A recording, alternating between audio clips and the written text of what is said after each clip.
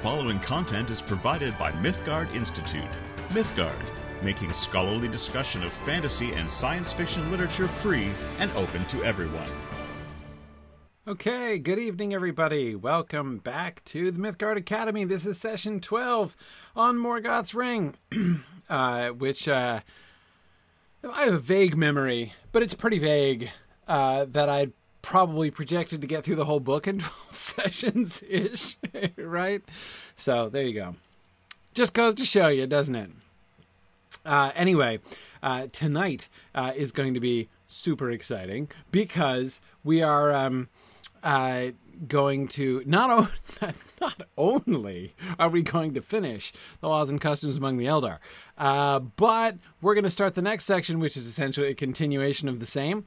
And we're not going to get too far too fast during this whole section. It is almost amazing to me how fertile this question of the remarriage of Finwë was for Tolkien's imagination, right? How much has been prompted by this. Not only the world building that we've been looking at about, like, metaphysically, how do the elves work, right?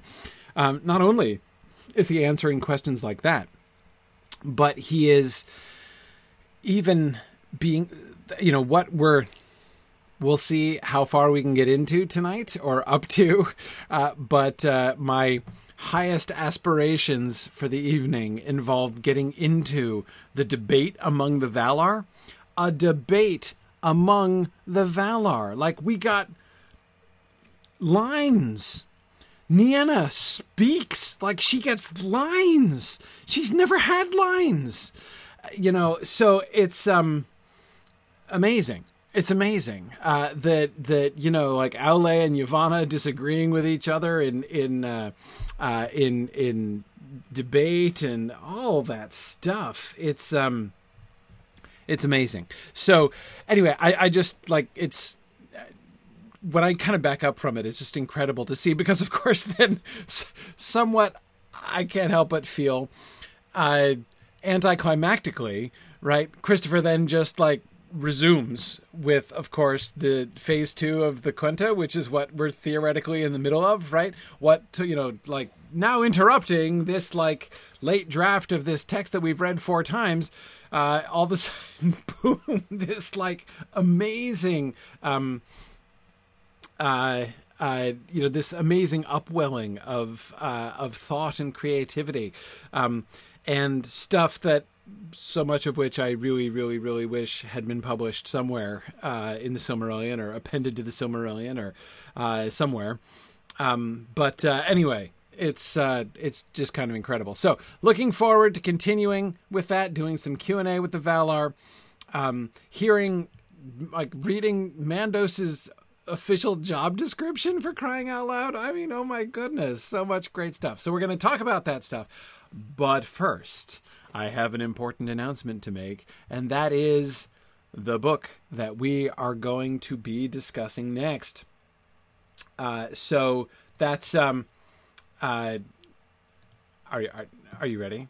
This is very exciting. Because the answer is Dante. We are doing Dante's Inferno next time. So Tomas says Inferno wins, Paradise lost. Yeah, exactly. No, that's correct. Mythgard Academy is going straight to hell next time. We are going and we're going to be doing Dante's Inferno. The epic poetry wins. So that's going to be pretty cool. So I know the question that everyone is asking. Translation. Mandelbaum. Alan Mandelbaum's translations is Mandelbaum. Alan Mandelbaum is the translation that I recommend. Let me also, right off the top, recommend a resource that should be really handy, especially because it also has the entire Alan Mandelbaum translation available for free in a digital copy if you would like that. And that is this website. It is called Digital Dante. So this is from Columbia University, my alma mater, digitaldante.columbia.edu. Just Google Digital Dante and you'll find it. And this is a super useful resource for all of Dante. So if you go, so you see you've got all three of the cantica with each canto here. So if you click on Inferno 1 here on this page, it brings you immediately to Professor Berolini's commentary, which is a little confusing. But if you click over here to text and translations, you will see this is the Alan Mandelbaum translation that I'm recommending here, and you can see the Italian on the left-hand column. So you can get to you can see the Italian and the Mandelbaum in parallel. If you want to compare Mandelbaum to another translation, the Longfellow translation, you can put the two English translations side by side. It's pretty cool. But anyway, I think it's really handy to be able to have the Italian. Keep in mind, I don't have Italian. This is why I don't do more with Dante than I do. I really like Dante, but I don't have the language to be able to do him justice. So I myself do not speak Italian, but it's nevertheless still useful to be able to have that there are a bunch of things that you can see and find, even as a total amateur of the language, when you're able to put them side by side like that. Anyway, so this is actually what I'm planning to use. People have asked me about audio versions. I don't think the Alan Mandelbaum verse translation is available in audio, but I wouldn't worry about that too much, actually. You can get the Mandelbaum translation in a digital version. You can, if you want to get an audio version, you can get any audio version you like, any English translation you like, and that's okay. This is going to come as a shock. I'm going to say a shocking thing. You guys know what a dedicated audiophile I am. But I actually strongly dislike reading poetry in an audio-only version. And the reason for that is not that I mean, of course, you guys also know how much I focus on the sound of poetry when I read it and talk about it. But that's exactly why. The number one reason that I don't like audiobook versions of poems is that audiobooks tend to be read by actors. And actors, I'm sorry, I apologize. I don't apologize. I ask for an apology, actually, from the acting profession, because they tend to suck at poetry. I'm sorry, but it's true. They tend to suck at poetry because they tend to read poetry like it's a dramatic reading, like it's dramatic dialogue. And it's not dramatic dialogue, it's poetry, right? And this is true, for instance, I was sifting through, you'll see there's an audio tab here on the Digital Dante project, and this is a reading of the Italian, which is really cool. It's really great to be able to hear the Italian. But what you'll notice, what I notice anyway, the first thing that I notice when I listen to this Italian recording is that you can't even hear the rhymes. You can't hear the rhymes. And the rhyme is so important to Dante. But the dude who is reading the Italian, I mean, the language sounds beautiful, the way that he's reading it, and he's reading it with great feeling, but he's reading it with almost no attention to the meter and the rhyme. And it drives me bananas. So these are some of the reasons why I tend to not like, and besides which, although, as I said, I do really like, I do really depend upon audio recordings. Poems, in order to really get the effect of poems, I need to have them not only in my ears, but like in my mouth. I need to read them myself. So I tend to not listen to audiobooks when I'm doing poetry. I tend to read it aloud off the page to myself. And it's short. This is the first canto. It's 136 lines. Right, it's 136 lines of poetry. This is the whole first canto, right? There are 34 of these in the Inferno, essentially. I say essentially because the first one is kind of unofficially a prologue, but it's part of the Inferno, so we'll certainly include it. But anyway, we're going to go. My plan is to do 3 cantos a week. So it's going to be short reading assignments. So we're looking at fewer than 500 lines of poetry every week. It's not going to be a huge chunk to do. So yeah, Kevin, three per class is my plan. I'm not going to even do 3 for the first class because we're going to spend some time looking at the verse form and stuff as well. So we're going to do just this one for the first week, and then I'm going to try to do 3 a week after that. That I should be a little bit more specific to say that that's going to be my exact plan. So Zach, so you can read the poem aloud, the text aloud, the translation aloud. But it's less important because, of course, Mandelbaum his is a good translation. What you'll see, it's hard to see because the text is tiny. Let me see if I can expand it here. Yes, I can. Good. Okay. Well, that wasn't good, actually. Okay. Maybe you can see it a little bit now. It's still pretty tiny. But anyhow, actually, let me do this.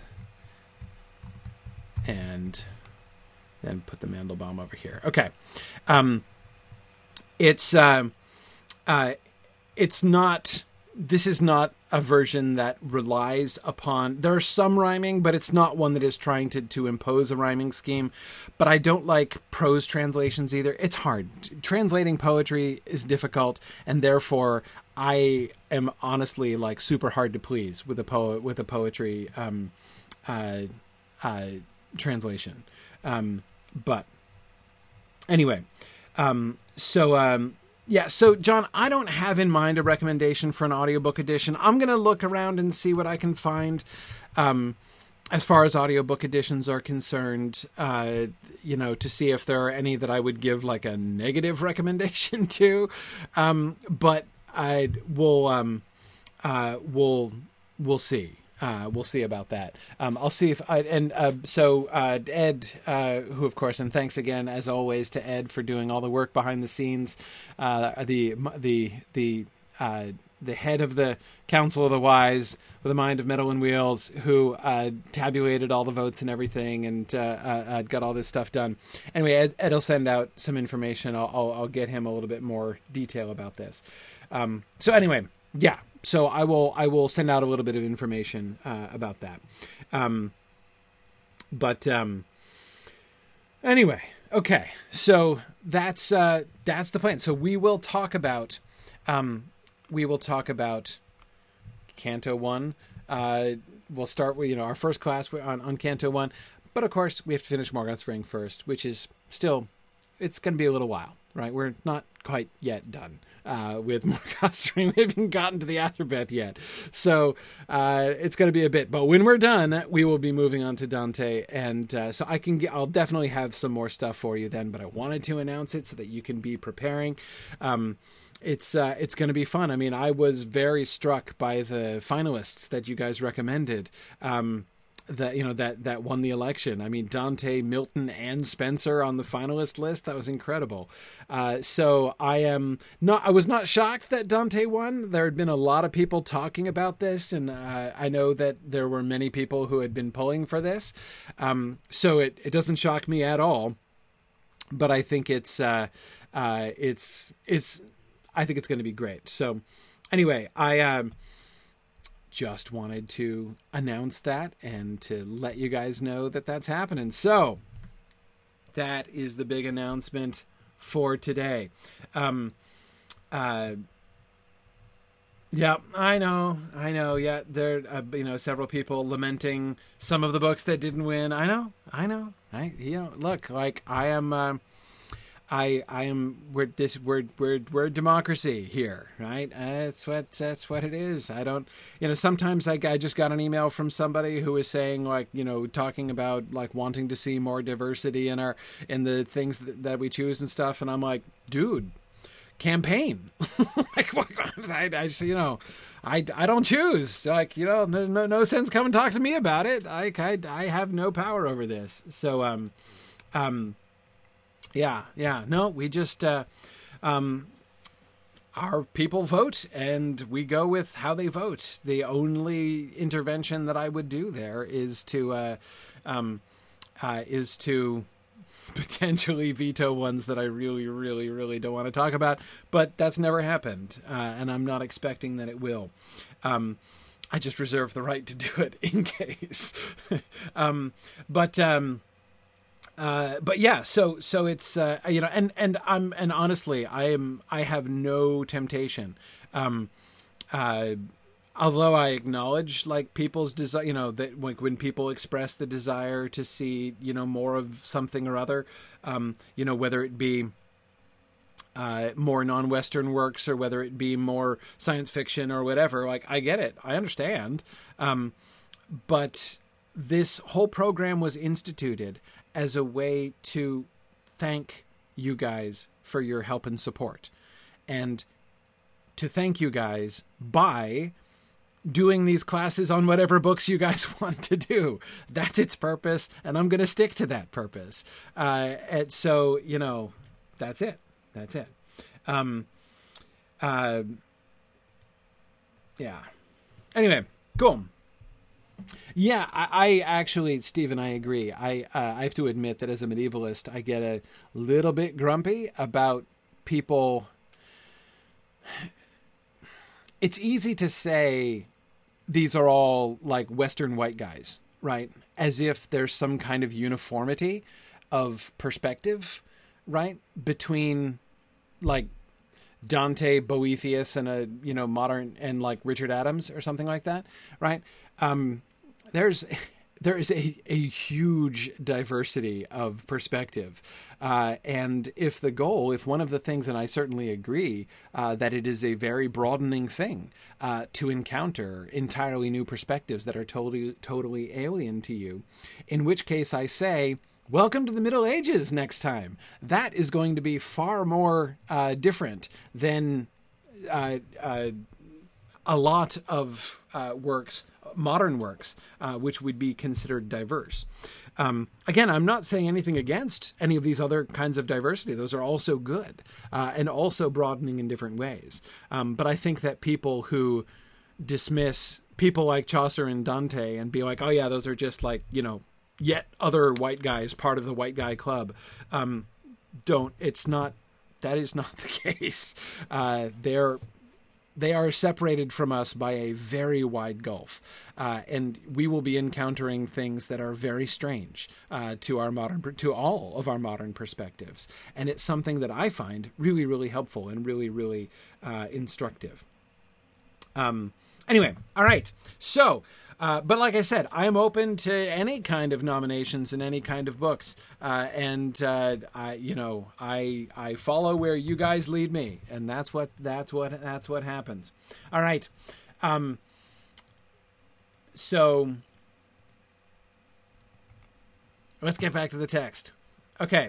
So where were we last time? We were talking about, we focused last time on both rebirth and necromancy, right? Those were the two primary things that we were talking about. We did the field guide to spirits in the wild. How do you know when you encounter one of the hungry, houseless spirits versus one of the fated spirits that have never died, right? Both of them, to the uninitiate, it might seem in theory like they would look the same, right? Two invisible elvish spirits who can't interact with you normally and whom you can't see.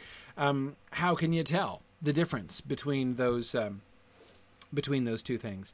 And the answer was really interesting, right? The answer was one is evil and the other is good, right? And that's the one way you can tell, right?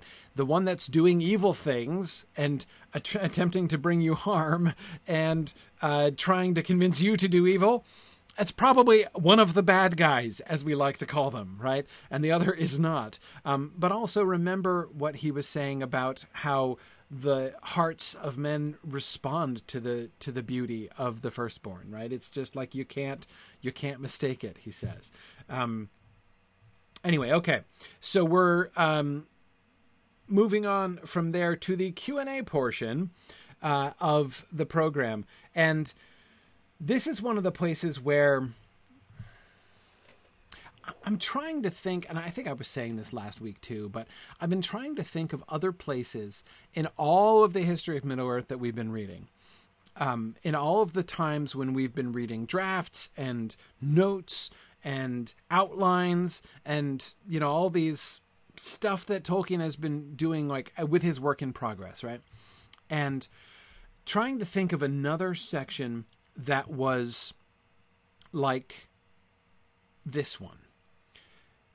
What I mean is, there's a way in which Tolkien is kind of laboring at the process here, if that's the right way to describe it, that I don't recall ever seeing him do before.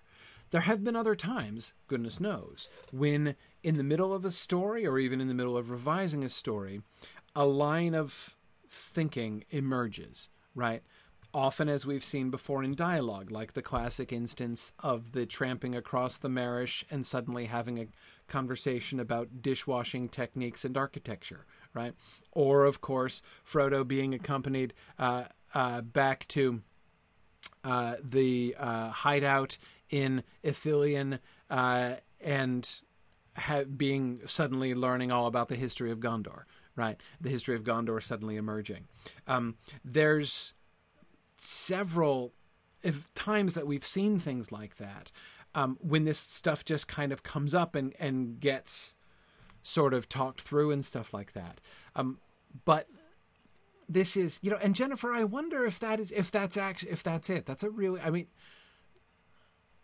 that is very simple, and perhaps that's what I needed, Jennifer. Jennifer suggests that, you know, do we see him here constructing instead of discovering? Instead of, you know, Tolkien happening in a sense, right? Like this new sort of line of thought just sort of unfolds and rolls out while he's doing something else, essentially, right? Here we see him really kind of sitting down and wrestling with these problems, to the point that we get these things actually in Q&A form, right? We see him asking questions, just like you guys, some of the same questions that you guys have been asking as we've been discussing this, and then trying to give an answer to it. And his answers are kind of fumbling around. I'll show you what I mean. Here's the first example. So here's Mandos, right? But as I suggest in my subtitle, this is not Mandos at his most pithy, right? Mandos in the published Silmarillion, Mandos, it's not that he never gives a long speech, right? I mean, the doom of Mandos that he gives to the Noldor is, a substantial utterance, right? It's not that he always speaks in very brief sentences or something, but he's fairly cogent, right? And succinct in his approach. Listen to Mandos here. The marriage of the Eldar, he said, is by and for the living, and for the duration of life. Since the elves are by nature permanent in life within Arda, so also is their unmarred marriage. But if their life is interrupted or ended, then their marriage must be likewise. Now, marriage is chiefly of the body, but it is nonetheless not of the body only, but of the spirit and body together, for it begins and endures in the will of the Fea. Therefore, when one of the partners of a marriage dies, the marriage is not yet ended, but is in abeyance. For those that were joined are now sundered, but their union remains still a union of will. So the death of the one body sunders the union, the bodily union, but their wills are still bound together, because the two Fea are still inviolate, right? How then can a marriage be ended and the union be dissolved? For unless this is done, there can be no second marriage. But by the law of the nature of the elves, the Neri and the Nissi being equal, there can be union only of one with one. Plainly, an end can be made only by the ending of the will, and of the will when the dead are not willing ever to return to life in the body, by doom when they are not permitted to return. For a union that is for the life of Arda is ended if it cannot be resumed within the life of Arda. Whew. Okay, so see what I mean? A little bit labored, right? I mean, this is Mando's kind of fumbling around with this. Notice how he's not, I don't want to say contradicting himself, right? But I mean, like, listen to the sentence. Now, marriage is chiefly of the body, but it is nonetheless not of the body only, but of the spirit and the body together, for it begins and endures in the will of the Fea. So he starts the sentence by saying marriage is chiefly of the body, and he ends the sentence by saying it begins and endures in the will of the Fea. So it's chiefly of the body, except it's chiefly of the spirit, is where he gets around to by the end of the sentence, right? Now, but please understand, I'm obviously not trying to like make fun of Tolkien here. These are his notes, and as he's like working this stuff out, and it is interesting to me, Kevin, you know, as you were just asking, like, yes, he does mostly discover things in dialogue, right? And so what's happening here, it feels like, right, is it's almost like, it feels like it's almost happening the other way around. Instead of he's doing dialogue, and once the character starts talking, these new ideas that he wasn't even himself thinking about, like the answers to questions he wasn't even asking, begin to emerge, right, begin to be discovered during the course of listening to this character talk, right? Instead, it's like, it sounds almost like he's coming at it from the other way around. That is, Tolkien is just wrestling with these ideas and trying to figure out the answers to questions. And so he's attempting to do that by writing a speech for Mandos, right? Rather than just writing a narratorial exposition of this thing, right? He is giving this in a speech. And yet the speech isn't, it's not flowing in the normal kind of way, right? Now Josiah wants to get Mandos off on a technicality that this is, of course, this decision doesn't come from Mandos. He's just transmitting it. So maybe Mandos also thought that this speech wasn't all that great, and it was like, I mean, I've got to read this. It's possible. Anyway, so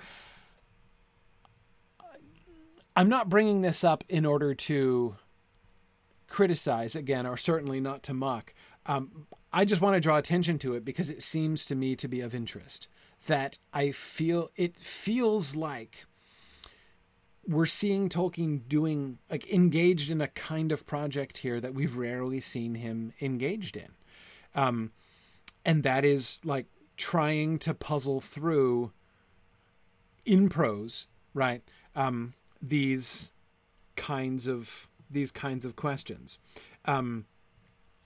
David Attlee says it's an interesting way to think through problems. The debate between the Valar is basically a Socratic dialogue within Tolkien's own mind. Yeah, exactly. And that's,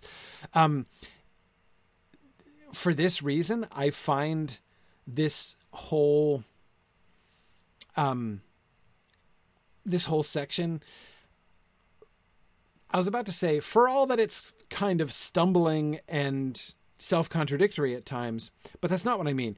Because it's stumbling and self-contradictory at times, it feels to me very dramatic. Dramatic in the sense that it makes me feel that we are seeing Tolkien's mind at work as he writes, right? That the back and forth, that the oscillations, that in the oscillations, it feels like, now again, this might be wrong, right? But it gives me the impression that we are actually sort of seeing Tolkien's mind, weighing one thing and then another. I mean, like that sentence that I just reread, right? Now, marriage is chiefly of the body, but it is nonetheless not of the body only, but of the spirit and body together, for it begins and endures in the will of the Fea.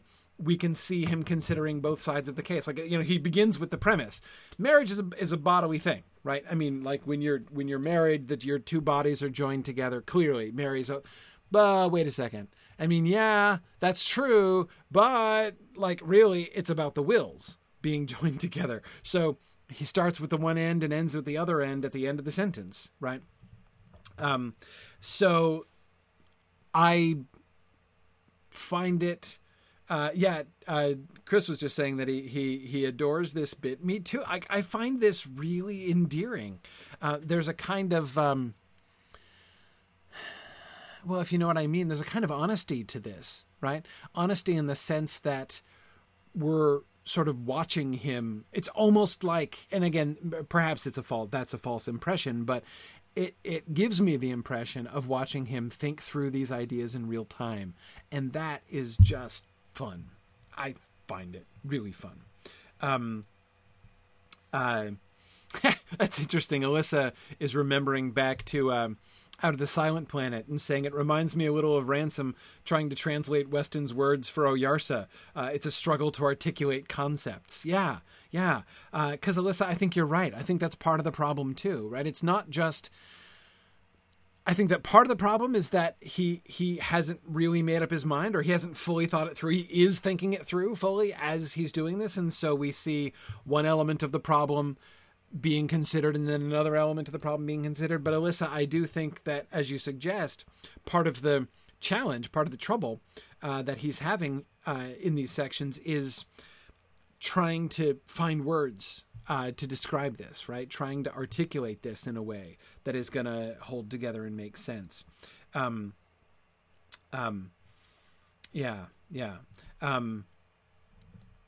And Chris, I do agree that, Chris says, I love seeing the Valar struggling with these issues, and their characters are more delineated here than in other parts of the writing. Oh man, Chris, that's why I am so, I'm going to warn you, I'm not going to skip a whole lot of paragraphs when we get to the debate among the Valar for exactly that reason, because I feel that actually, like the paragraph from Omo, and the paragraph from Aule, and the paragraph from Yavanna, and the paragraph from Nienna, right? And it keeps going. Like, I feel like we learn more about his conception at this time of their characters from those paragraphs than anywhere else. Like, where else do we ever... Again, Nienna never speaks. She's never opened her mouth before. So, holy cow. And Vire, I know, Josiah, seriously, right? Like, Vire gets a speech for... holy cow. It's priceless. Absolutely priceless. And Mary, you're right. It makes them feel like real people and not just mythological characters. Yeah, there's something that's deeply... So, it's charming on the level of watching what appears to be Tolkien himself kind of going back and forth and thinking this through and trying to see his way through these through these concepts. But it's also charming the way that he's taking that and he's projecting that into the characterization of the Valar. I mean, it's just awesome. Anyway, but let's think more about the content here rather than continuing to do. We're doing sort of the meta story analysis first here, but let's get down to the details here. So, the principles about marriage and how this follows up on what we had been discussing before. So, the issue is that if marriage is for life and life extends to the length of Arda, is separation at all possible? How then can a marriage be ended and the union be dissolved? Is that even theoretically possible? For unless this is done, there can be no second marriage, right? So one thing that he's super clear about, right? Polygamy is not a thing, right? If Finwë is going to remarry, he can only do that if his marriage with Miriel is actually dissolved. But as we've established before, this is sort of where we started with this whole process, right? Was the basic premise that till death do us part is, I was going to say insufficient, but almost meaningless, right? Because the Fea does not leave. And so if the body dies, there are the two Fea still here in Arda. So notice where he ends up here. Plainly an end can be made only by the ending of the will. And the will, when the dead are not willing to return to life in the body, by doom, when they are not permitted to return. Okay, so let's start with the last sentence and work backwards. For a union that is for the life of Arda is ended if it cannot be resumed within the life of Arda. That's the key, right? And several of you are suggesting that Mandos sounds like a lawyer here, and this is very sort of technical reasoning, the kind of technical reasoning that is very lawyerly, right? Let's think through the exact ramifications and definitions of terms, right, in order to establish things. In theory, there is only one way in which, if the union between two Fea is a union that is supposed to be insoluble as long as the life in Arda continues, then there is only one circumstance in which that union can be dissolved, and that's if it is impossible for that union to be resumed within the life of Arda. So, lifetime banishment is essentially the same as death for the purposes of marriage. If you are going to be permanently separated from your spouse, right? If you and your spouse can never be together again for the entire rest of the history of Arda, if that's true, then your marriage has ended. Even though you both are still alive. Both of your spirits are still alive. But it is not possible. Good.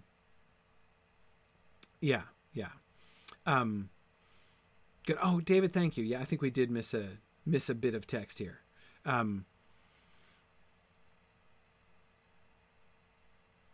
Yes.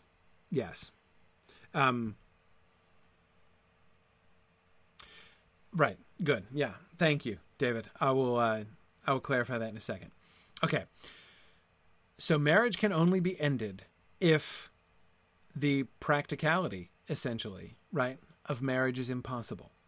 If you are permanently distanced from each other, then you cannot continue to be married, right? That is the condition that is the required condition. So there are only two, therefore there's only one condition, right?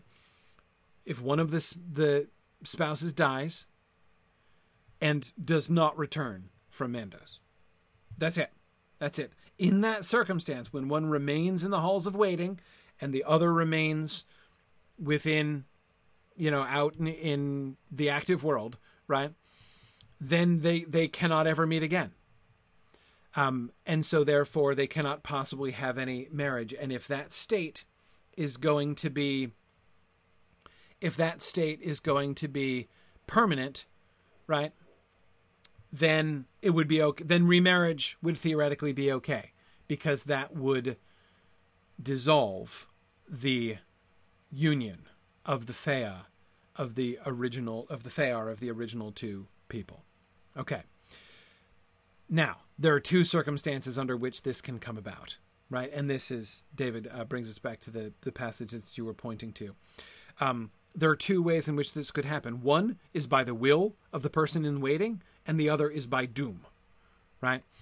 The person can choose to remain in Mandos, right? They can choose to remain in the halls of waiting. Miriel does that. She doesn't want to come out. She wants to stay there for the rest of her time in Arda. So that's, and so in that circumstance, she and Finwë are quits permanently, right? The other is by doom. If Mandos decrees, if the judgment of the Valar is no parole for this one, right? This one needs to stay. Then that also means, they essentially cannot really remain married in any way. So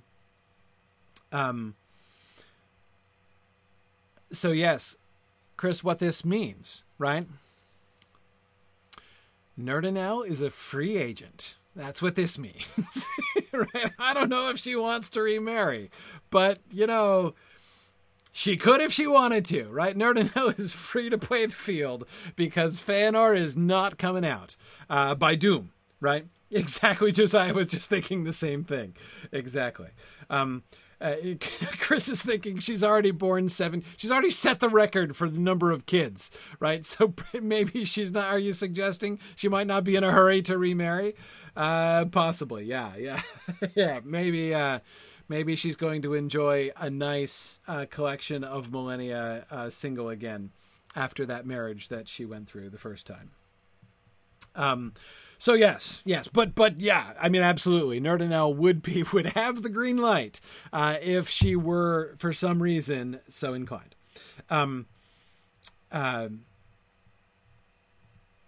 Yeah. Now, George, makes an interesting point. He says it's interesting that refusing a Hroa is acceptable to Tolkien, but rejecting a spouse is not. So divorce is a no-no, but rejecting life is okay.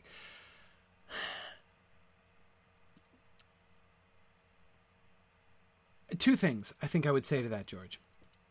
I'm not sure. The first thing that I would say is that I'm not sure that it's fair to characterize it as rejecting life. They're not rejecting life. What they're rejecting, if we can call it rejection, I think feels to me a little bit harsh to call it rejection, but what they're declining in any case is rebirth, right? They're not turning away from life. They have life. They're not turning away from bodies in general or rejecting their own bodies, right? They are declining to be reborn. And one of the reasons that I'm not sure that we can be very confident in, so I'm not comfortable characterizing that as a rejection of life. And there are a couple reasons I'm not. One is that we're not being told very much about what life is like in the halls of waiting. And it is life, right? I mean, the Fea is still there, right? It does not seem to me fair, given what we are told about the teaching and correcting and comforting process. Like, comfort is one of the things that they're getting in the halls of waiting, right? And I'm not sure that remaining in the halls, choosing to remaining in the halls of waiting is always should be a bad thing. Like, why should it be a bad thing? Why should that be characterized as a rejection of life? It might be a good thing, right? Perhaps having undergone the comfort that is available in the halls of waiting, what if one of those elvish spirits who goes through that comforting and receives that comfort chooses to spend the rest of their time in Arda helping to administer comfort to others in the halls of waiting? That could happen, right? That would not be a rejection of life, but a finding of a new calling, right? So I don't know. I mean, and here, if you're asking me, like, what could I possibly base that on? Well, nothing in the text that we've read, but what I'm basing it on is Leaf by Niggle, honestly. Niggle and Parish, in their establishment of Niggle's parish, part of their time in purgatory is establishing a thing which assists other people in purgatory. I mean, that's clear from the story. So that dynamic is a thing that we don't see it here. And so I'm projecting from Leaf by Niggle onto here, but it's the other major purgatory. It's, the place in Tolkien's writing where we see most clearly his thoughts about purgatory is in Leaf by Niggle. This stuff about the halls of waiting that we've been reading for the last couple of weeks is like the second most intensive discussion of purgatory that we've seen. Exactly, Kevin, you're being an agent of gentle treatment. Yeah, that's exactly it. So yeah. Yeah.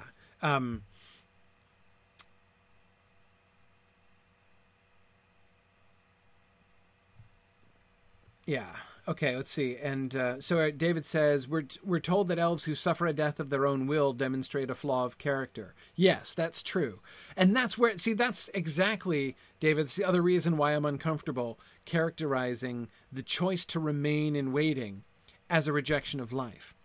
The choice to abandon your body. If you didn't have to abandon your body, right? I mean, it's not like your body was chopped up into pieces and stuff and just shut down, right?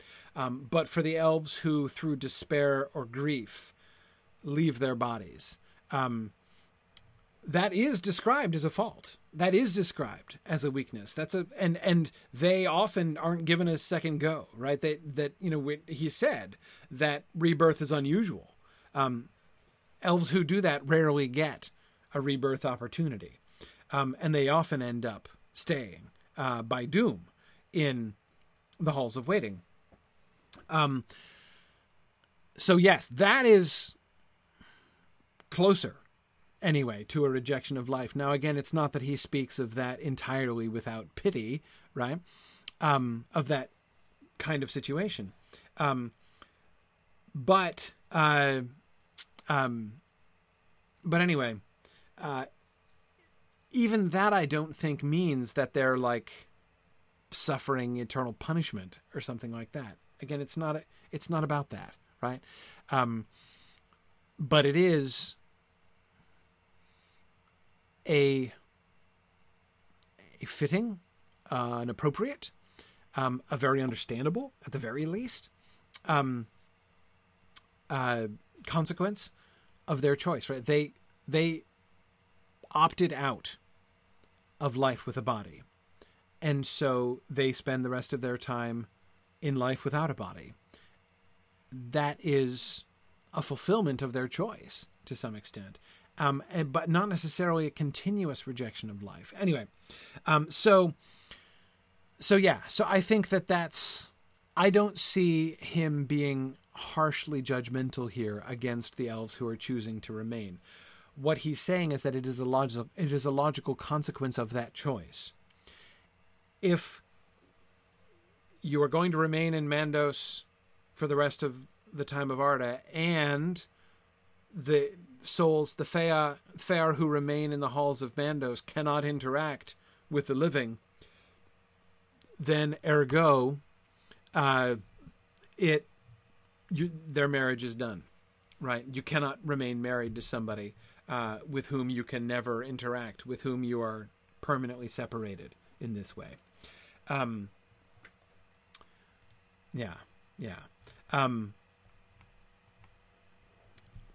More explanation. We say that the ending of will must proceed from the dead. For the ending of will, that is, if the person who chooses to end the marriage. So a divorce has to be initiated by the dead spouse, right? So first you die, then you deliver divorce papers. We say that the ending of will must proceed from the dead, for the living may not for their own purposes compel the dead to remain thus, nor deny to them rebirth if they desire it. And it must be clearly understood that this will of the dead not to return, when it has been solemnly declared and is ratified by Mandos, shall then become a doom. The dead will not be permitted ever to return to the life of the body. So let's start with that there. Divorce proceedings must initiate from the dead person, because they can't, if they emerge, if their Fea emerges from Mandos and returns to life, they are still married. Like, by the nature of things, they are still married to their first spouse, right? So a severance of marriage, a termination of marriage, can only be forever. It has to be forever. And so therefore, it can only be initiated by the dead one. Because if it were initiated by and remember, this is one of the things that I was laughing about. Like, one of the reasons I was chuckling in such a puerile fashion several weeks ago when we were looking at his first drafts of the Finwë stuff, because it seemed kind of awful, right? Before he had thought through all this stuff, when Finwë did not come off looking very well at all, right, in that first version. And this was one of the reasons why, right? He was like, oh, well, so, my wife died and I really want to have more kids, and like, I'm grieving and I guess I have to grieve forever now. And that doesn't seem right. And, so can't I move on? And they're all like, well, but you can only sever you can only end your marriage if she never returns out of Mandos, and he's like, "Yep, I'm fine with that. I got a new wife lined up, right? Let's do." I mean, that would be awful, right? And it, there were parts of how it was depicted in that first time that Finwë did not come across looking very good, right? So we have clarity on that issue now, right? You cannot serve your dead spouse divorce papers. Your dead spouse has to serve you divorce papers. Now, by what mechanism? Through the Valar, right? I mean, Mandos is the go-between here. Mandos is the go-between. Yeah. So, but notice the choice by will by the dead spouse becomes doom, right? You make the choice. You get a time to think about it, right? So that if you want to, like, you can have some time to make sure that that's what you really, really want, right? But once that waiting time has passed and Mandos declares it, no backsies after that, right? Miriel is permanently in Mandos. When she decides and she gets the 10 Valiant years to think about it and make sure that this is the decision that she wants, it is permanent at that point. Yeah. Let's see. Michelle says, so a vindictive spouse that dies could say, no, I'm not coming back, but I'm not giving you a divorce either. So we're sort of imagining like, the necromantic divorce court of the dead in Valinor, right? So let's imagine how awkward divorces could happen. So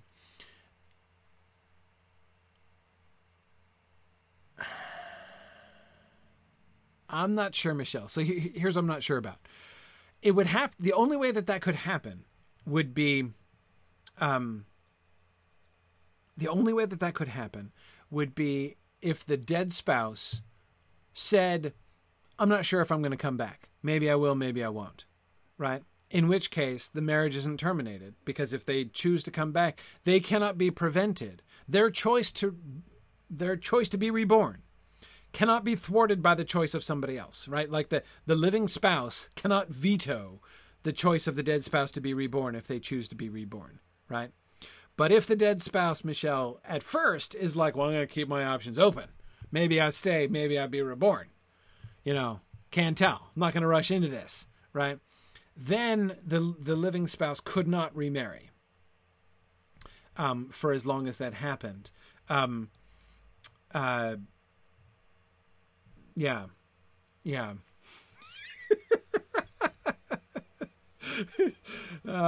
Stephen is imagining a whole new species of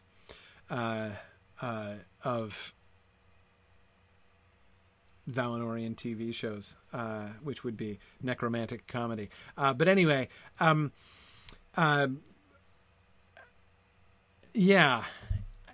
theory,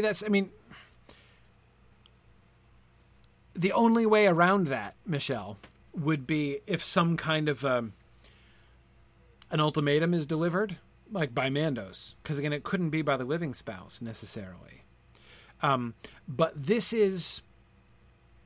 that was exactly the position, Michelle, that Finwë put Miriel in the first time round, right? Back in that earlier version, before he launched into the laws and customs of the Eldar, how it worked, Finwë initiated the divorce, right? He was like, can't I please remarry?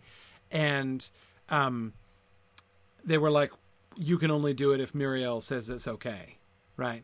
And so they checked with Miriel and they're like, are you okay with terminating your marriage with Finwë? And she's like, I'm good, right? It's fine. Don't want to see him again anyway, right? And again, this is why I was making all these jokes and laughing. But she was given a deadline, right? She had to choose, and her choice was going to be permanent, right? So Michelle, but that's what he seems to be backing off on that here, right? Because Muriel was put on the spot, like she had just died, and she was given 10 years to make a permanent decision for the whole rest of her time in Arda, right? And I don't think so.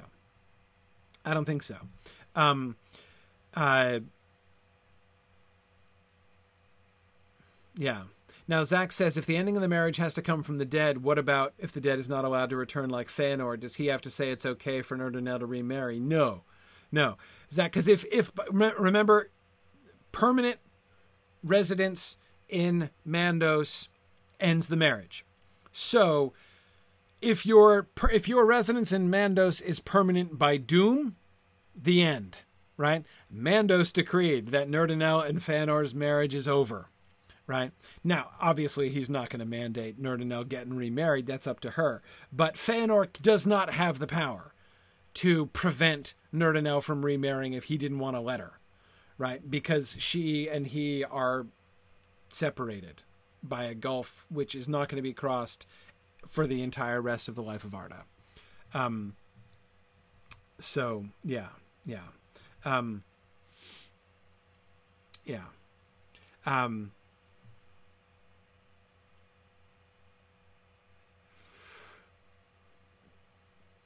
George is asking, is Mandos part of Arda? Yeah, no, totally. Because the Fëar of the elves don't leave Arda. And so if they're in Mandos, yeah.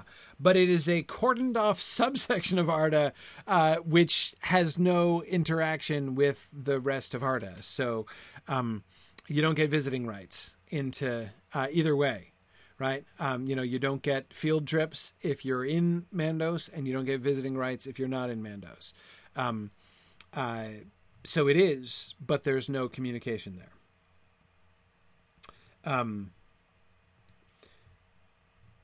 Yeah. Kid, I imagine that Mandos would have to tell Nordinel. Poor Nordinel. I feel like we're, here we are talking about Nordinel behind her back, and she hasn't done anything to deserve it. But yeah, I think that Mandos would have to decree it, or maybe he would. I mean, like, what do they send her a letter? Like, dear Nordinel, your husband is never. We are happy to reassure you that your husband is never emerging from Mandos by doom. So it's up to you, right? Play the field if you like, but no pressure. I would have to think that she would get some kind of a letter from Mandos here. Yeah, I would have to think so. So yeah, Michael was just asking a similar question. How does an elf outside Valinor find out they're free? Oh, outside, like one still in Middle Earth, right? No idea. Dream, long distance post. I do not know. I do not know. Yep. No clue. Yeah. Moth messenger, possibly. It is possible. Yeah, I don't know. Anyway, let's keep going, because we have a further question. The Eldar then asked, "How shall the will or doom be known?" Well, here we go. See, we did it again. It was answered, "Only by recourse to Manwë and by the pronouncement of Namo. In this matter it shall not be lawful for any of the Eldar to judge his own case. For who among the living can discern the thoughts of the dead or presume the dooms of Mandos?" So yes, you can only remarry if you get explicit, only with the express written consent of Manwë or Namo or Mandos, right? That's it. And so that kind of does mean that the folks that are still in Middle Earth don't really have access to this. Yeah. Also, it does, we've been joking about them sending out letters. It suggests that they don't get letters. You have to apply in person, right? If you appeal the question, "Hey, so just like out of curiosity, is my wife coming back? 'Cause if so, fine, it's good, it's all good. But if not, I got other options that I could kind of pull the trigger on here. So I'm just wondering, right? You've got to ask, right? And therefore, I don't know that it's possible for an elf in Middle Earth to ask.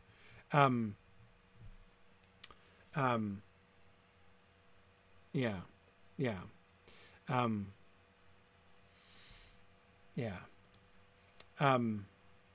Okay, let's keep going. Now we gotta sort of unpack this further, right? It was asked, what is meant by the saying that marriage is chiefly of the body and yet is both of spirit and body, right? Let's come back to that apparent contradiction. It was answered, marriage is chiefly of the body, for it is achieved by bodily union, and its first operation is the begetting of the bodies of children, even though it endures beyond this and has other operations. And the union of bodies in marriage is unique, and no other union resembles it. Whereas the union of Fear in marriage differs from other unions of love and friendship not so much in kind as in its closeness and permanence, which are derived partly from the bodies in their union and in their dwelling together. Nonetheless, marriage concerns also the Fear, for the Fear of the elves are of their nature male and female, not their Hrondor only. And the beginning of marriage is in the affinity of the Fear, and in the love arising therefrom. And this love includes in it, from its first awakening, the desire for marriage, and is therefore like to, but not in all ways the same as other motions of love and friendship, even those between elves of male and female nature who do not have this inclination. That is, to marriage. It is therefore true to say that, though achieved by and in the body, marriage proceeds from the Fea, and resides ultimately in its will, for which reason it cannot be ended and has been declared while that will, as has been declared, while that will remains. Okay. Did you follow that? Right? Marriage is chiefly of the body because it is chiefly a bodily union, right? So there, go not to Mandos for counsel because he will say both Hroa and Fea, right, is kind of what's going on here. The joining of two people in marriage is primarily a matter of will. It is from the beginning derived from their Fear, from the affinity of their Fear. Remember how we were told that that elves who get married often are joined together in childhood, right? Their Fear reach out to each other from childhood on, so that it is, it naturally grows. There seems to be almost this sort of inborn affinity between two people that leads them to marriage, right? Not always, but that's, I don't think he said that 100% of marriages are always like that, because they don't always meet as children. But anyway, that often happens. So there is this affinity for another person, which leads to marriage, and that the marriage is grounded in the will. It proceeds from the Fea and resides ultimately in its will. So this is why marriage cannot be ended while the will remains. While their wills are set on each other and it is possible for them to reunite, even if that reunion is in the very far distant future, the marriage cannot possibly be dissolved. However, it's the union of body that separates marriage from other relationships. There are other people with whom your Fea can be bound, right? Because there are many other kinds of love. There are your family members with whom your Fea is closely bound, right? There are your close friends to whom your Fea is closely bound, right? And he says that the relationship between the Fear of friends or the Fear of brothers and sisters, say, right? The relationship between Fear of those various different kinds of combinations are more similar than the bodily relationships of husband and wife and brother and sister. Most brothers and sisters. Turin excluded. But you see what I mean. So it's chiefly of the body, because the bodily union is the thing that is unique about marriage. That is the thing that chiefly differentiates more than anything else the marriage relationship, right? But it does not just depend on the bodily union. It's not truly if it were truly a bodily thing, then it would end when one of the bodies was dismantled, right? But it does not, because it's rooted in the will. So we can see why Mandos was kind of laboring with this before, because he really is saying it really is both ways, right?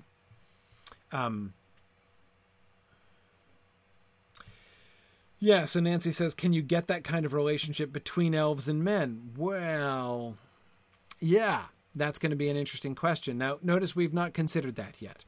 That's something that we will have to consider in the future. I keep pushing off the question of, applying these principles to what about the Beren and Luthien situation? What about the Melian situation, right? I keep pushing that back, and I'm going to carry on pushing that back, because that's not the question that he's asking yet. But you can see he's going to get there, right? The way that Tolkien is thinking systematically about these questions, the day will come when we will get there, and I want to wait for it rather than trying to anticipate it. Oh, and you were thinking about the non-marriage stuff, Nancy. Yeah. Oh, absolutely. Sure. I think that so do men, for instance, also have a Fea and a Hroa? Yeah, absolutely. Their Fea and their Hroa aren't related to each other in the same way. Remember, that's the main difference. The main difference between elves and men is the way in which their Fea and their Hroa is related to each other, right? And the ultimate destiny of their Fea, the fact that their Fea is trapped in Arda, right, until Arda ends, whereas human Fea go away to somewhere else after death. But yeah, so if two friends, if you have a close friend between an elf and, say, a dwarf or a man, right, then yes, their Fëa would be related, connected to each other, but not by this similarly kind of inviolable, permanent thing. Because, or Nancy, if we think about it, all right, hang on. I'm going to break the rule that I just say, and I'm going to speculate about one thing. Think forward to Beren and Luthien for a second. By the rule that Mandos is currently passing down, if it is not possible for the two Fëar to be in the same place anymore, then the marriage is over. Which is what Luthien was confronting when Beren died, right?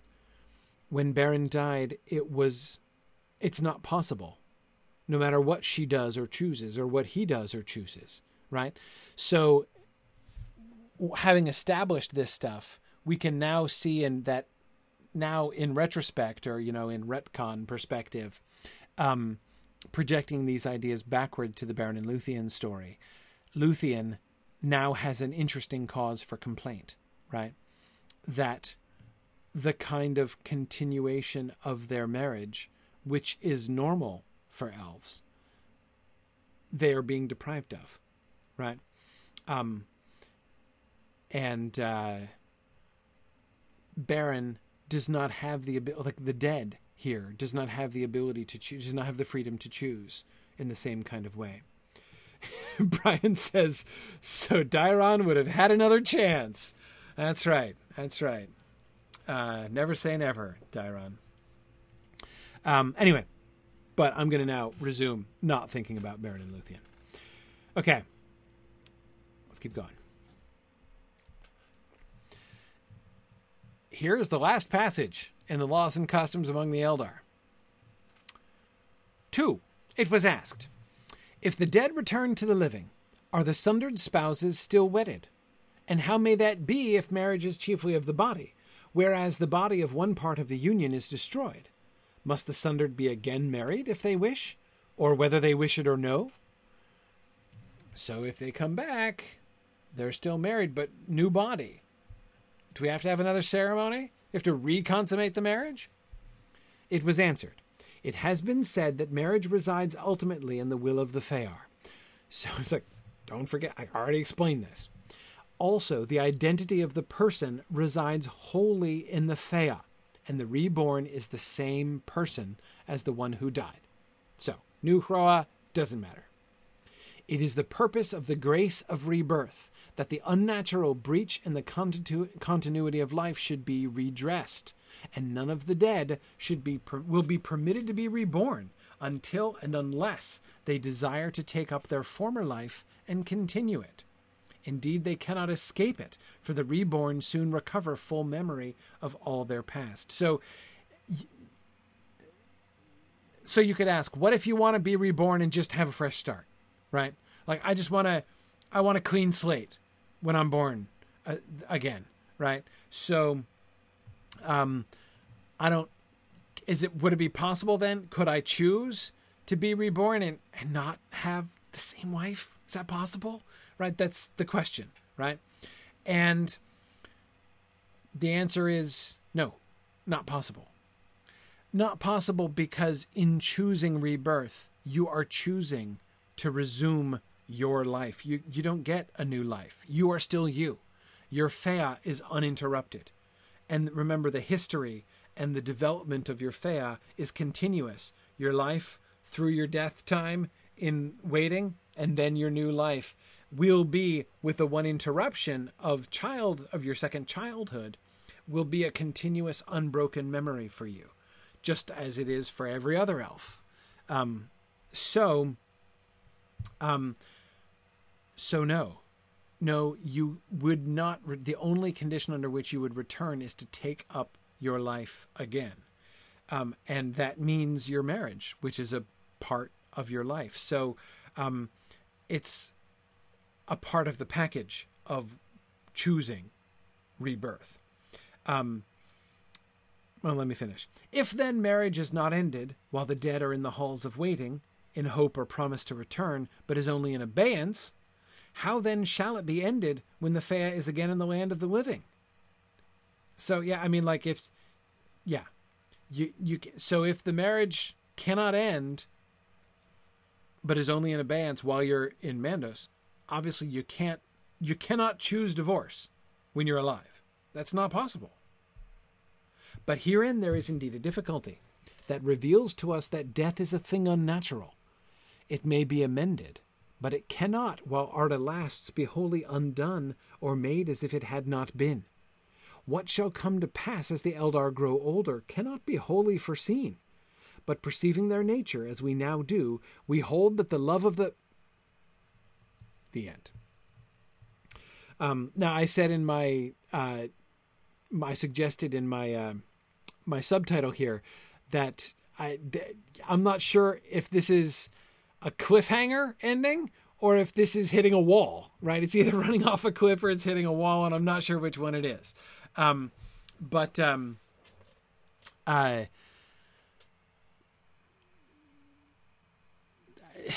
Yeah, either he just like ran out of time and had to stop and didn't get to come back to this exactly, or he just like, again, hit a wall, right? I don't know. I'm a little bit inclined towards the wall myself. Yeah.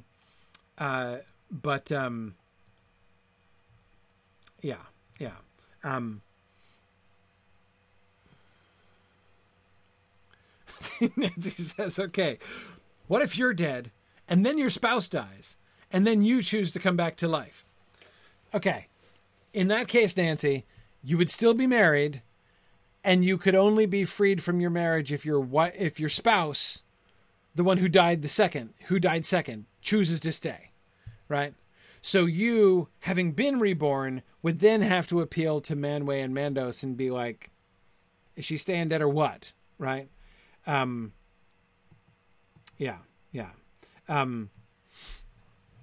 So that's, I I think we can say that fairly clearly based on Mandos's judicial opinion here. And I agree, Brian, this sounds a lot like a judicial opinion, this whole thing.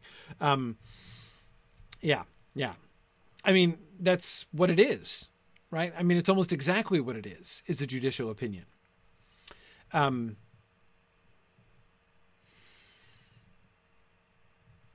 To me, the sentence that makes me think that he's hitting a wall here is, what shall come to pass as the Eldar grow older cannot be wholly foreseen, right? That's him saying, okay, this is complicated enough at this moment in time, like the Finwë moment in time, right? But given what he's already said about the fading of the Hroa and, you know, what is even the experience of the Eldar going to be like post-fading, right? Is any of this stuff going to be relevant? Can it be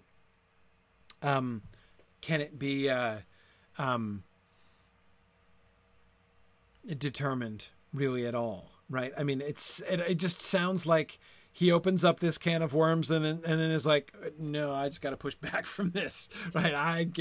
No, you know what? I don't know.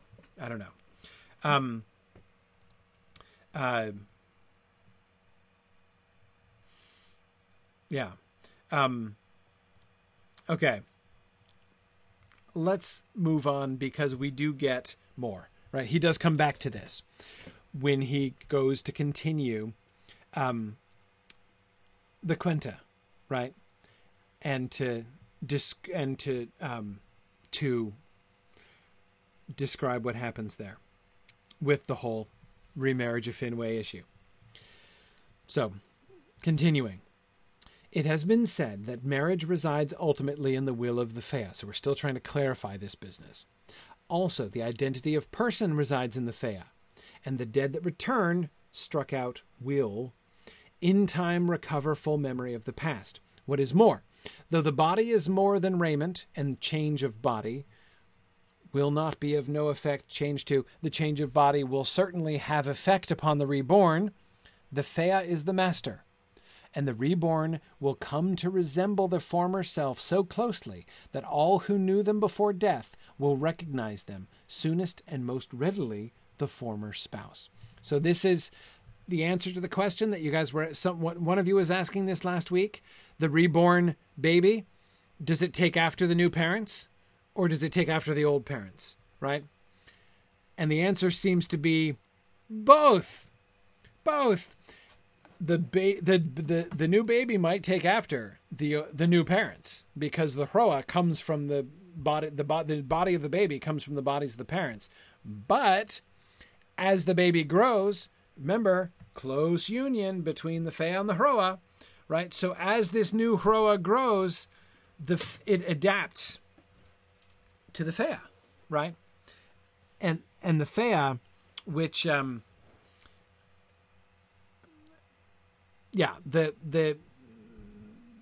Fëa shapes it, the Hroa, right? So it would start off as an infant. It would look like its mom and dad. And then as the elf grew, it would look more and more like its old self so that it can be recognized. If you run into a reborn elf on the street and you knew him in, her previous, you knew her in a previous life, you would recognize her, right? And the one who will recognize the person most swiftly is the former spouse. Nonetheless, since marriage is also of the body, and one body has perished, they must be married again, if they will. For they will have returned, as it were, to that state in their former life, when by the motions of the Fëa they desired to be married. There will be no question of desiring this or not desiring it. For by the steadfastness of the Fëa of the Eldar uncorrupted, they will desire it. And none of the dead will be permitted by Mandos to be reborn until and unless they desire to take up life again in continuity with their past. For it is the purpose of the time in waiting in Mandos that the unnatural breach in the continuity of the life of the Eldar should be healed, though it cannot be undone or made of no effect in Arda. It follows, therefore, that also that the dead will be reborn in such place and time that the meeting and recognition of the sundered shall surely come to pass, and there shall be no hindrance to their marriage. So, we haven't had an explicit answer about who makes the call exactly. Like, so, you know, somewhere in Middle-earth, it's Conception Day, right? Two elves, an elvish husband and wife who love each other very much, have decided to have a baby. And it is Conception Day for the new baby. So, it's time for the Fea lottery. Do they get a new Fea, right? Are we getting a freshly minted baby, a brand new elf fresh out of the packaging, or are we getting a reborn soul, right? They don't know. The parents don't know the answer to this question, right? We've not been told exactly who says this, right? Who determines this? Mandos gets the say-so, right? He gives the green light to their being reborn, but that doesn't necessarily mean that he's the one to make this call, that he's the one who says, oh yeah, can we, Eru, can we get a new soul over here, right? Can we plug that in? I think that's above Mandos' pay grade, so I don't think so. But anyway, okay, so we didn't get an answer to that question. But whoever is making that decision is orchestrating things. With marriage, I don't know if it's safe to say primarily in mind, right? But centrally, certainly in mind.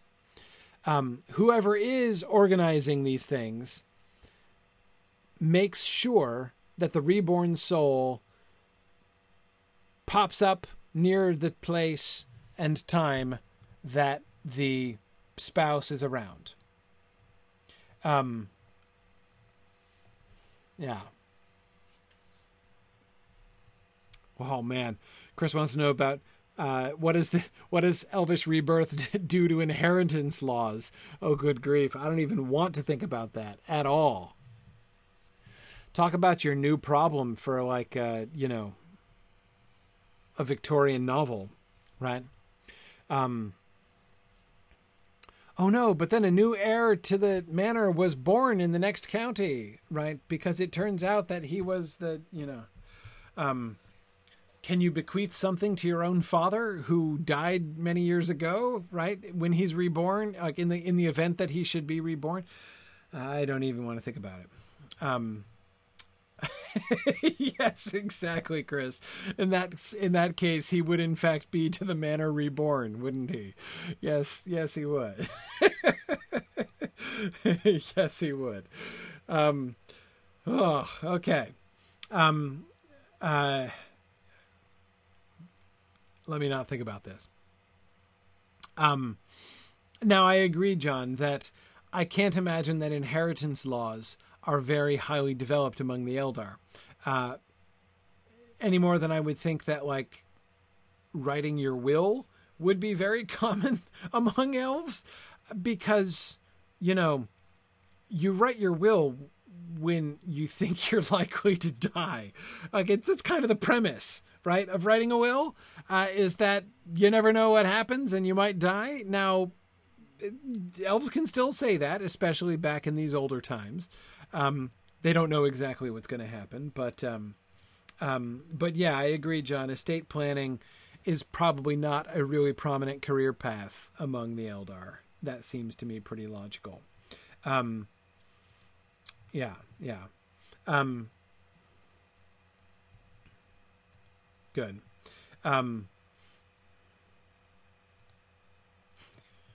Tomas is saying, wait, but wouldn't earthly possessions be attributes of the Hroa only?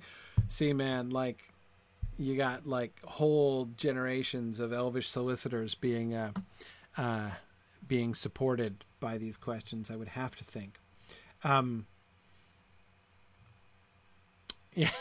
Yeah, kid, you're right. I hadn't thought of that. Thinking of, elvish parents going through all this trouble coming up with just the right name for their new child, only to find it's a moot point when the child is born, right? Oh, yeah, sorry, got a name, turns out. But of course that wouldn't be discovered instantly. So it would be part of the renaming process. So presumably the father name that's declared at birth would still be applicable to the new person. It would be just like you collect other names at other points in your life, at other phases of your life. Your new father name after rebirth would be one of those new names that you would pick up. So it's fine. The way that we get around that, kid, is the collection of names, right? Since everybody has so many names in the first place, it's all good. So yeah, no one gets slighted on the naming process there. Okay. But we've got to continue clarifying these things. It was asked, why must the dead remain in Mandos forever if the Fea consents to the ending of the marriage? And what is this doom of which Mandos speaks? Okay, so hang on a second now. You've said that marriage rests in the will of the Fea. So why can't they just will it away? Why can't they just be like, you know what? No, I'm done. It's fine. We're quits. While you're still alive. Why should divorce not be possible if it's a matter of the will? Notice that we are moving on. If I can go backwards for just a second. Notice he is in all of this very detailed discussion of the marriage and remarriage question. I want to draw your attention to the bigger issue that has crept in here, right? Let me reread the passage where it came up. Where did it go?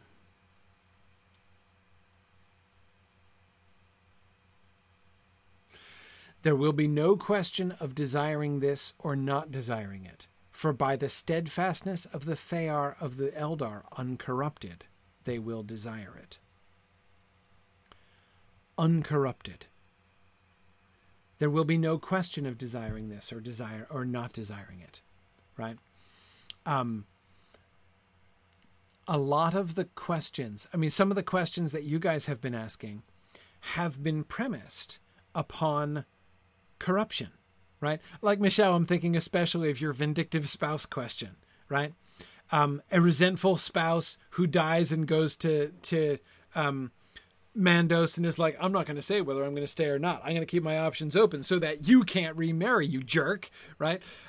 It's easy for us to imagine a situation like that, right? But that situation is premised upon corruption. That's a broken situation. Everybody would agree that kind of attitude reflects brokenness. And I'm not just saying on the part of the one spouse, on the part of both of them, right? That's clearly just a very corrupted and broken situation, right? That's one of the things then that he's kind of coming up against, is this question of how fallen are the elves, right? We know corruption. We know they can turn to evil. We know that their wills are free in that way. And he was just talking about the spirits of elves becoming evil spirits, possessing mortals and like that. And we were speculating that the Barrow-wights are very likely elves, dead elves who have refused the call of Mandos. That's what Tolkien suggested in his discussion about how necromancy works. So on that level, on like the purely moral question, can elves go really, really bad? Yeah, of course they can. That we already knew. But the question is, what is their natural inclination? How corrupt are their wills from the beginning? Do elves operate under a condition like original sin?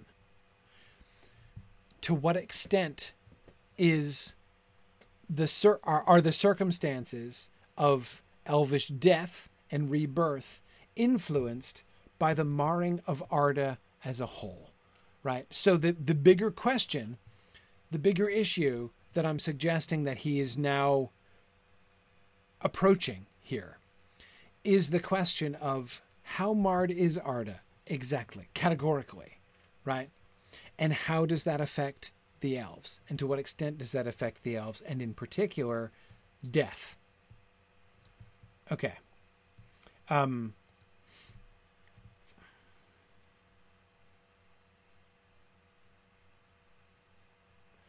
It's interesting. Several of you are thinking about Eol and Arthel, thinking about corrupted and messed up marriages. Sure. Yeah. No, it's a good one. A good example of, not a good marriage, but a good example of a pretty messed up marriage. And if I had one candidate, Michelle, within Tolkien's corpus as an embittered dead spouse who's most likely to carry on in the way that you were suggesting, it would be Eol, right? Not refusing to release Arthel under any circumstances. But I got to tell you, I think it's pretty likely that he would be kept there by doom, and so Mandos would set her free.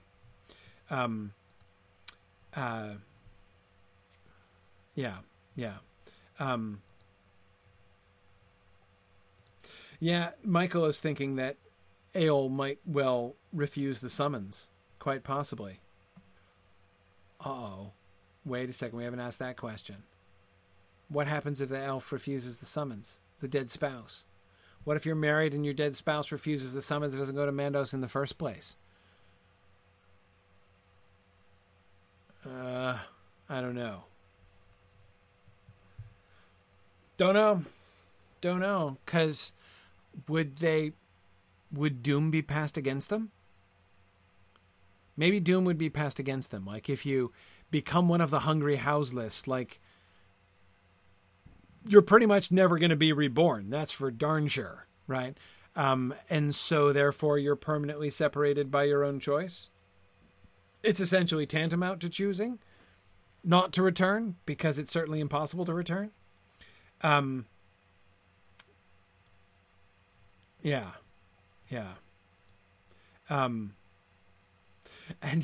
Karita, I agree. Finding the unquiet wraith of Eol really does sound like a Lotro quest, doesn't it? Oh man, it could be a whole quest line there. I mean, they couldn't do it because Eol's in the Silmarillion, but still, in principle, yeah. But see, David, that's why I was pausing about it, because in theory the summons is perpetual, so they could go back, right? But what I'm thinking, what I was thinking there, though, David, is that I would think that even if they if you refuse the summons and you remain as like a disgruntled, houseless Fea in Middle Earth for a prolonged period of time, and then eventually you give in and say yes to the summons, I'm thinking there's a high correlation between elves who do that and elves who by doom are not permitted to leave. I don't think they're getting a body again anytime soon, or perhaps ever, if that happens. It's not to say that they won't get healing. They'll get healing, right? They will receive comfort and counsel and everything. They're recoverable still at that point. But I don't see them ever being prime candidates for rebirth. And so therefore Mandos would be like, nope, okay, thank you for coming. You're never leaving. Your husband is free.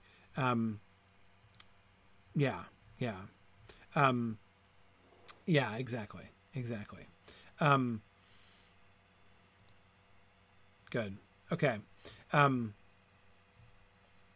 That's what I'm thinking. Yeah. So, I mean, they can still repent and go to Mandos and be healed, but I don't think they'd be reborn. And so that frees up the spouse. Which means that in theory, you could be haunted by your own spouse while you're getting remarried. Oh man. Never mind. Let me go on. I had advanced to the next slide, so let's keep doing that. Okay.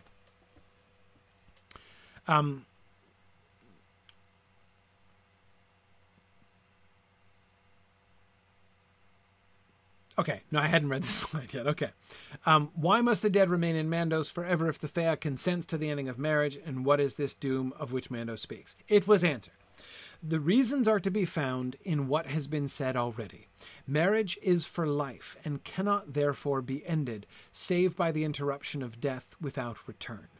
While there is hope or purpose of return, it is not ended, and the living cannot therefore remarry again. If the living is permitted to marry again, then by doom Mandos will not permit the dead to return. For, as has been declared, one reborn is the same person as before death and returns to take up and continue his or her former life. But if the former spouse were remarried, this would not be possible, and great grief and doubt would afflict all three parties. Not possible. Now, by the way, so people have been saying that this sounds like a judicial opinion. It sounds like, it sounds like legal language. I have to say, the longer it goes on, the less it sounds to me like a modern Supreme Court judge or, a modern solicitor. And the more it sounds to me like not a Socratic dialogue, but a medieval dialogue, like Boethius, right? For those of you who did the Boethius discussion with me and remember it, the tone of this, the reasons are to be found in what has been said already. Doesn't that sound like Lady Philosophy, right? You've got like the comparatively naive interlocutor and you've got the authority interlocutor, often the divine interlocutor like Lady Philosophy, right? And she's explaining how things work, right? And this kind of language, this kind of very, again, it's less legalese and more scholastic, essentially. Scholastic in the sense of like Aquinas, essentially.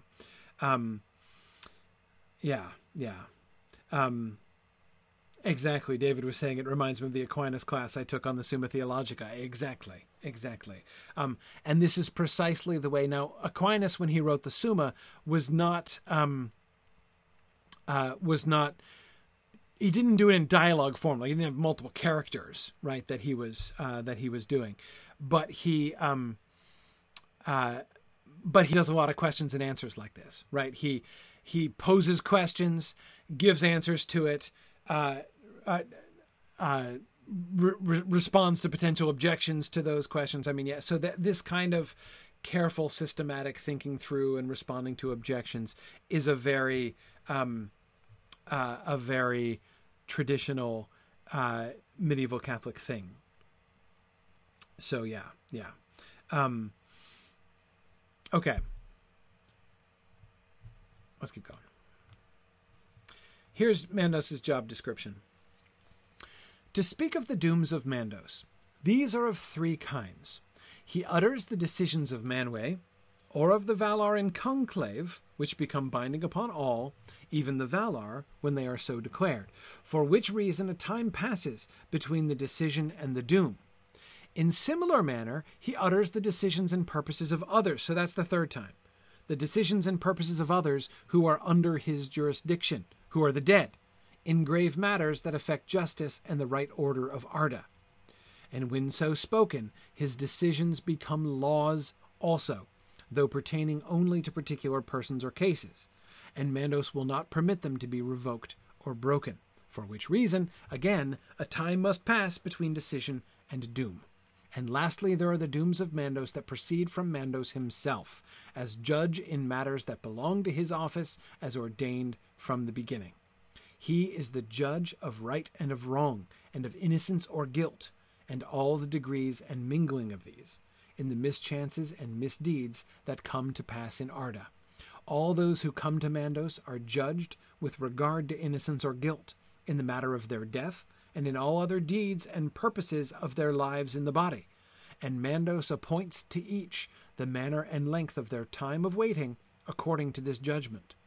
But his dooms in such matters are not uttered in haste, and even the most guilty are being tested, whether they may be healed or corrected before any final doom is given, such as never to return again among the living. Therefore, it was said, who among the living can presume the dooms of Mandos? Okay, Mandos does three things. There are three kinds of dooms. So first of all, let's define a doom in this context, right? When Mandos decrees a doom, he is enacting a law. When Mandos declares something, it is official and unbreakable. It becomes a law which is binding to everybody. Nobody, not even the other Valar, can appeal one of Mandos's dooms. It is set in stone when Mandos utters it, and so therefore he's not hasty to do that, right? And so but there are three circumstances under which he declares his dooms. First, when he declares the dooms of the Valar themselves. If Manwë makes a decision, makes a decree, right, as king, then Mandos, it's not official until Mandos enacts it, until Mandos decrees the doom. And a time passes in between, so Mandos can have backseas for a while, right? If Manwë can. I keep screwing up the names, I apologize. If Manwë changes his mind, he's like, I decree this, and it's like, oh, wait, actually, I just thought of a really bad situation in which this could have some unintended consequences. So, yeah, no, I'm not going to do that. But if Mandos hasn't decreed it, it's okay, right? So something that Manwë decides or something that the Valar decide together in conclave. Doom of type 1 is the decisions of the Valar. Doom of type 2 are the personal decisions of the dead. And this is especially for those, the case in point, right, are for those who decide that they're done with their marriage and that they're never leaving Mandos, right? If the dead decide that they don't want to be reborn, they can decide that. And he will enact that as a doom. He will utter that as a doom after they've had some time to think about it. And once he has, it's over. It is official and it is binding, and they cannot change their minds. And the third kind of doom is his own decisions. In the other two, he is merely notarizing what others have decided, right? In the third case, he is judging himself, because he also does serve as a judge to judge innocence or guilt, and to judge all the deeds and purposes of the lives of their body. He's the one who decides. This is why he can decide by doom, why it can be taken out of your hands, whether or not you're going to come out of Mandos or not. Because he might say, yeah, no, Fëanor, I'm sorry, no, you're not leaving, right? That is my doom. So this is really interesting. This is a fascinating paragraph, right?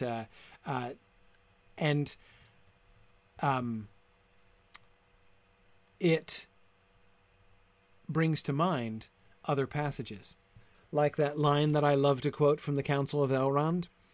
That is the doom that we must deem. When you're deeming a doom, you're that serious, right? When it suggests that when Elrond says, "What shall we do with it?" That is the doom that we must deem, right? When he's saying we have to make a decision about what we're going to do with the Ring of Power, he is emphasizing by saying that, by calling it a doom that they must deem. He is saying, we're not going to get backsies on this. Once we decide, we are dedicated to that course of action, and we're not going to be able to take it back. He is emphasizing the permanence of this decision. No pressure there, right? But that's a really big deal. Okay. Upon this, the Eldar comment, innocence or guilt in the matter of death is spoken of, because to be in any way culpable in incurring this evil meaning death, to be in any way culpable in incurring this evil, whether by forcing others to slay one in their defense against unjust violence, or by foolhardiness, or the making good of rash vaunts, or by slaying oneself, or willfully withdrawing the Fëa from the body, is held a fault. Or at least the withdrawal from life is held a good reason, unless the will of the Fëa be changed for the Fëa to remain among the dead and not to return. As for guilt in other matters, little is known of the dealings of Mandos with the dead. So hang on a second. Let's start with the first half. First, wrongful death. right? We get several examples here of deaths that are deemed culpable, right? Ways in which your Fea and Roa can become separated, which are kind of your own fault, right? If you, A, are slain because you made somebody slay you because you attacked them, right? If you attacked somebody else and they fought you off and killed you in self-defense, that's your fault, right? That's not their fault. That's your fault, right? You have, in a sense, chosen death. You've brought your death about yourself, right? You're culpable for that. So that's option number one. Option number two, by foolhardiness. If you do something really stupid, right? If you do something dumb and bring about your own death as a consequence of your own foolhardiness, that's on you, man, right? That is on you. You are culpable for your death. For that, nobody forced you to do that boneheaded thing, right? Or the making good of rash vaunts, which seems to be a subset of the foolhardiness thing, right? I mean, if you go boasting that you're going to go, tread the paths of the dead during the, the feast, the celebration feast in Meduseld, and then you die as a consequence, that's on you, right? Nobody forced you to do that. Your death is your own fault, right? And by slaying oneself or willfully withdrawing the Fea from the body. So suicide is another one, right? If you actually slay yourself, or if you willfully withdraw your Fea from the body, if you just check out. All those things are those things are held to be a fault. David Atlee says, Cyros gets a double whammy of this judgment. You are so correct. Forcing others to slay one in their defense. Check. Foolhardiness. Check. Yeah, no, I absolutely agree. Cyros is a big loser in this category. Notice where this puts people at the kinslaying, right? Noldor killed at the kinslaying, their own fault, right? Unlike the Teleri killed at the kinslaying, right? They're in a different situation there.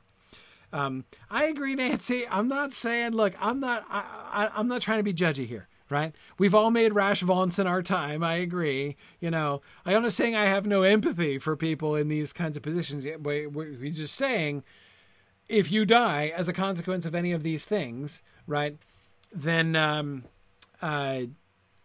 it's not a good look. But notice what he says immediately afterwards, or at the least, the withdrawal from life is held a good reason for the Fea to remain among the dead and not to return. It's not to say that it's not like a life sentence in prison, right?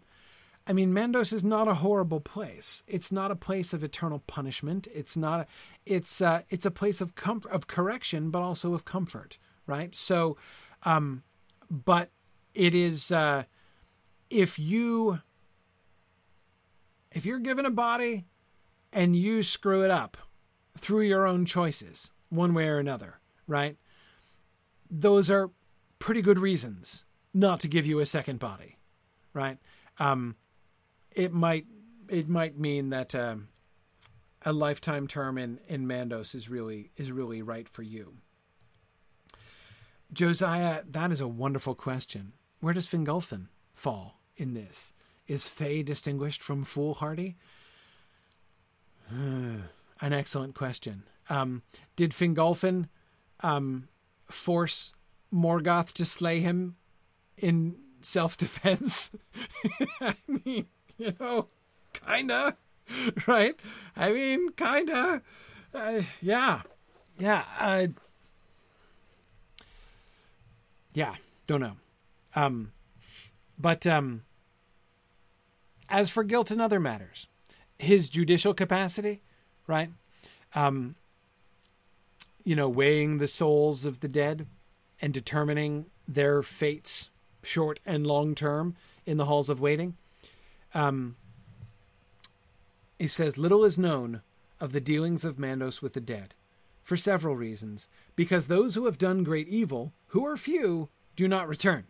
So we don't know, right? Like, we have never heard firsthand testimony from somebody who did really horrible things in life and then went to Mandos and then was reborn.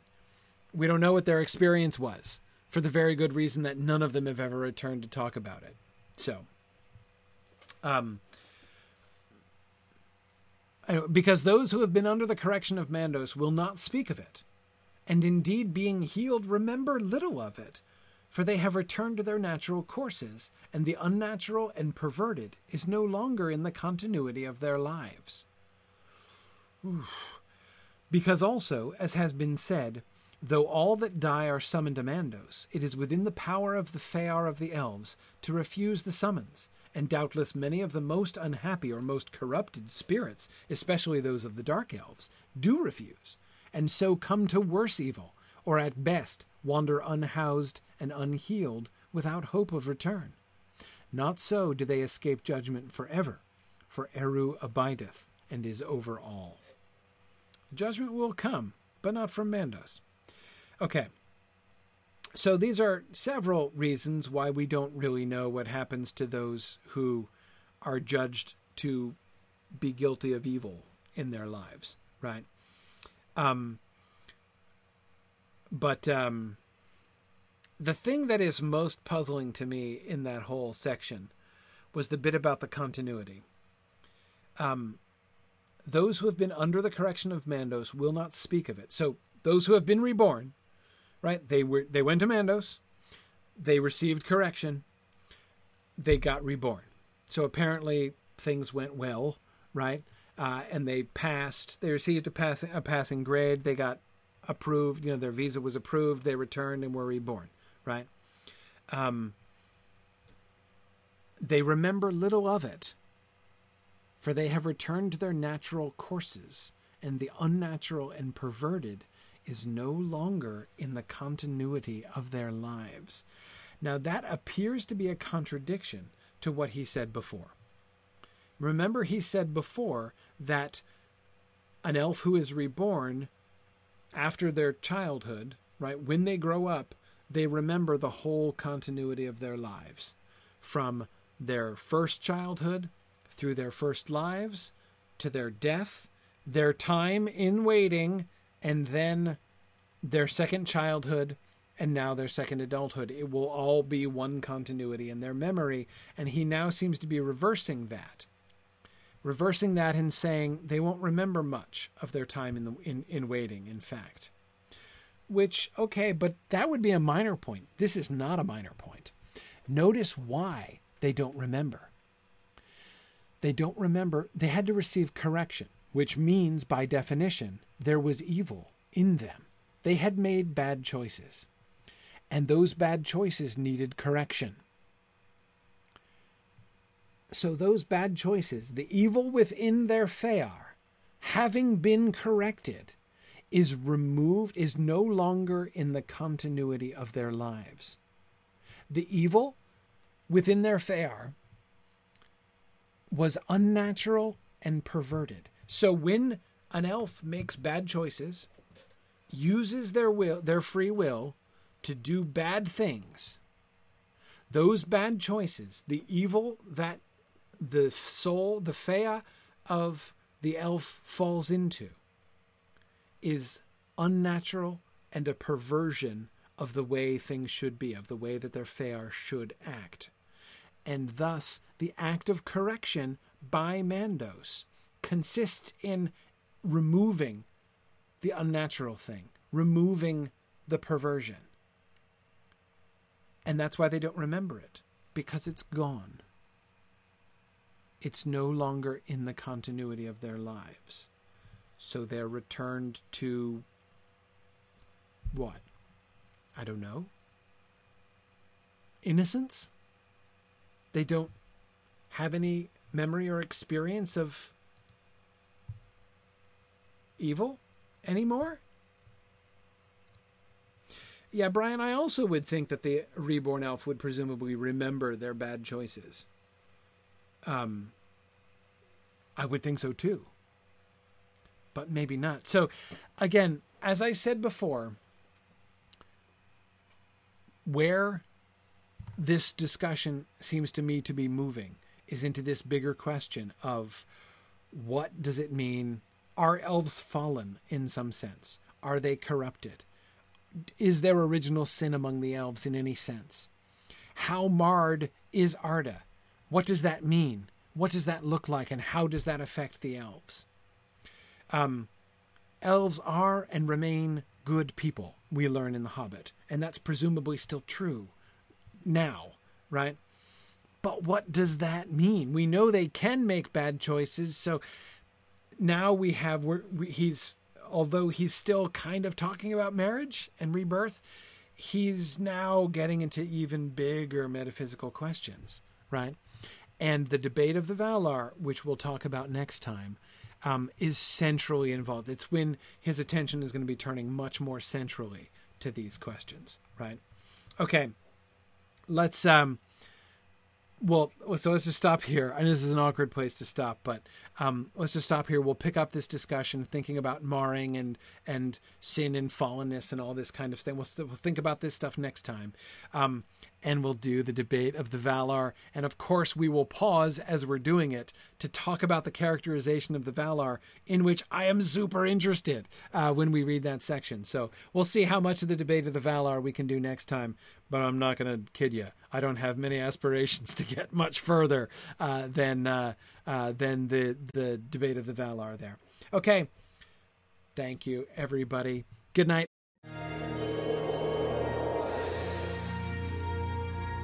The Mythgard Academy has been offering in-depth discussions of awesome books and films since 2013, completely free to attend and free to download. If you've enjoyed our discussions and would like to help them continue, please consider donating at signumuniversity.org/fund.